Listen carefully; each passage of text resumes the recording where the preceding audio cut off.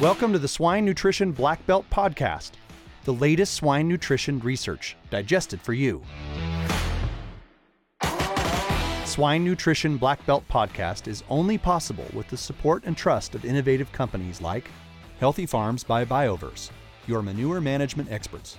Contact us for time and labor-saving solutions. LifeStart Swine, facilitated by Trow Nutrition. Distilled science and real-world advice for better on-farm decisions. Eastman Animal Nutrition. Visit eastman.com. Heat stress can start at temps as low as 75 degrees. Combat heat stress with Chemtrace Chromium. Visit chemin.com/swine heat stress today. Purina Animal Nutrition, where R&D meets ROI. Hubbard Feeds, research-driven and focused on helping you achieve your goals. Novus International Inc., a leader in swine nutrition solutions driven by science. DSM Animal Nutrition and Health is shaping the future of piglet care. Phibro Animal Health Corporation. Healthy animals, healthy food, healthy world. My name is Clayton Chastain, your host for today's episode. Today we have with us Dr. Leanne Huber, an assistant professor of swine nutrition at the University of Guelph.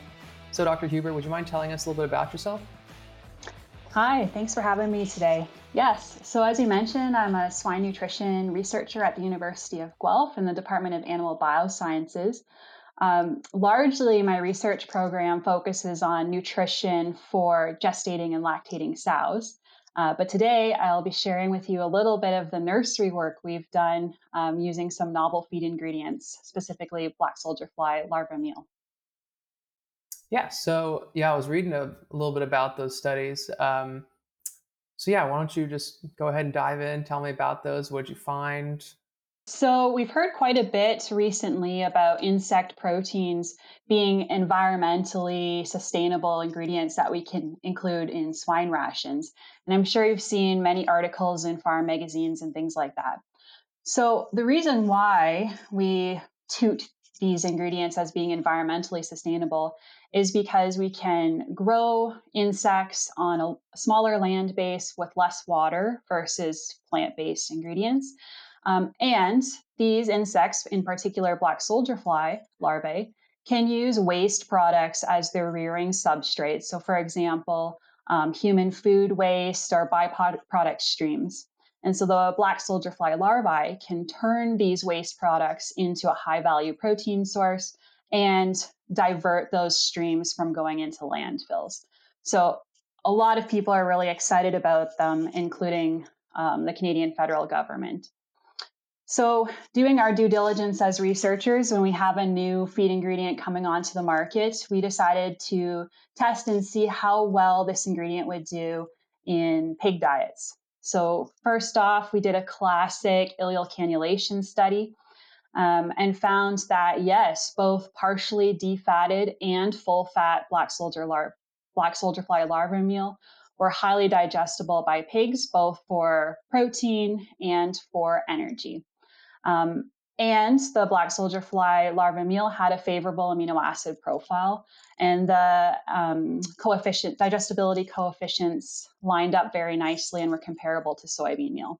So we were pretty happy with those results. Check that they might be reasonable ingredients to include as a protein source and energy source in swine rations. But we know that there is a very clear problem with black soldier fly larva meal, is that it's very expensive. So you're looking at anywhere between 8 and 12 Canadian dollars per kilogram of this ingredient. So obviously something that is not going to be competitive with our plant-based protein sources here in North America, even considering the high and volatile soybean meal prices we've been living through recently. So we're like, okay, how is this going to fit into a swine ration? And we got looking at some of the other ingredients, specifically the animal protein sources that we might use in nursery diets, particularly in the early phases. And in fact, on a cost basis, and especially if you look at on a cost per digestible lysine basis, the black soldier fly meal becomes more comparable to other things like fish meal that we might include. So we're like, okay, I think we should go into the nursery. It's not an ingredient that we're going to include into grow finish diets at this time. Something else cool about the larva meal is that there are some functional components in there that make them quite attractive for including in nursery pig diets to help with the transition into the nursery. So, what I'm referring to here are the chitin, which is part of the exoskeleton of the larva.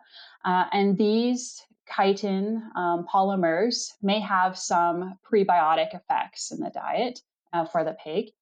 As well, the larvae are highly enriched in medium chain fatty acids, which we know have some antimicrobial properties.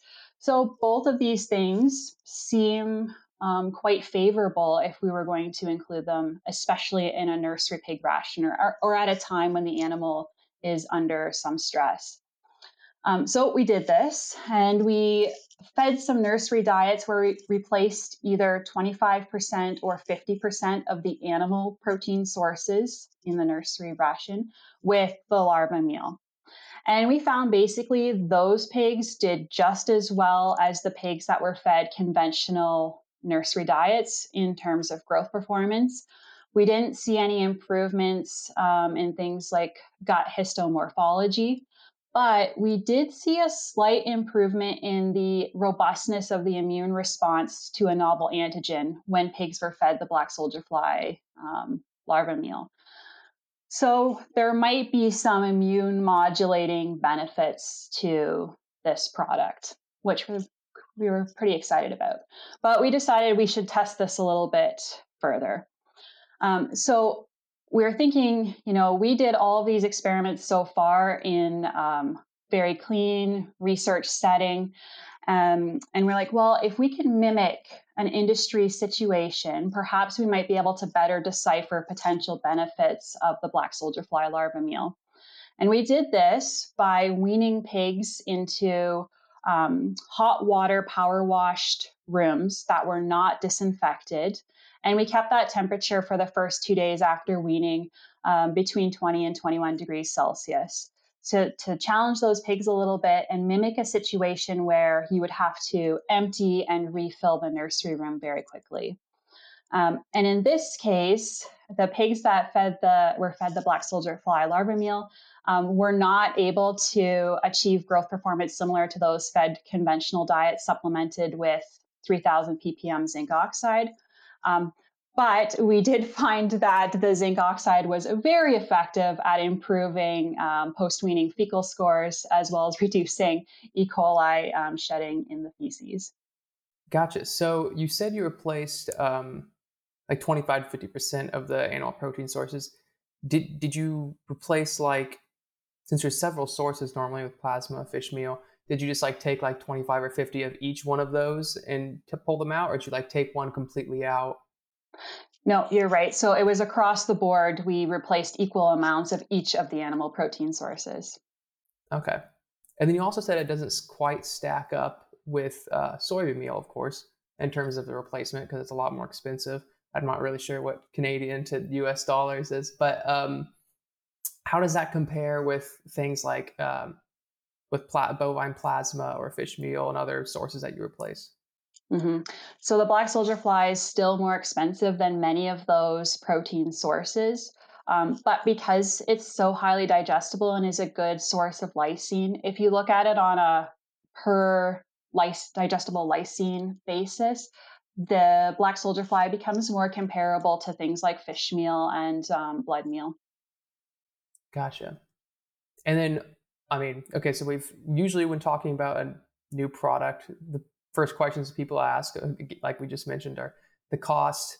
And then also, second question is commercial availability. So potential to expand. You mentioned that a little bit with needing less water, but currently, is there much commercial availability, or is it usually just, or is it currently just small scale?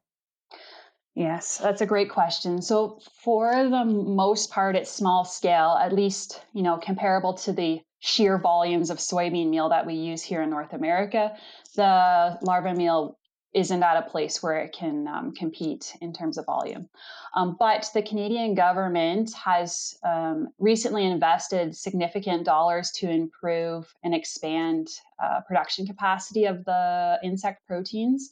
And so I suspect our production capacity will start increasing, availability of the ingredients will start increasing, and via economy of scale, hopefully the price will come down a bit.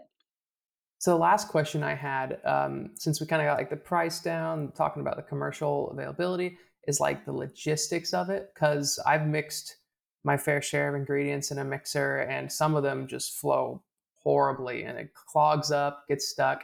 So I guess with this, like, what's the consistency of this larva meal like? Would it gum? Do you suspect it to gum up when you were mixing the diets up, or how did it flow? Yeah, this is an excellent question and very applicable to industry. So, depending on the processing of the larva meal, you're absolutely correct. I could see it clumping and not flowing very well in a feed handling situation. But some companies that produce the larva meal have caught on to this already and may add flow agents to the product before you get it. So here's my hot tip for the day.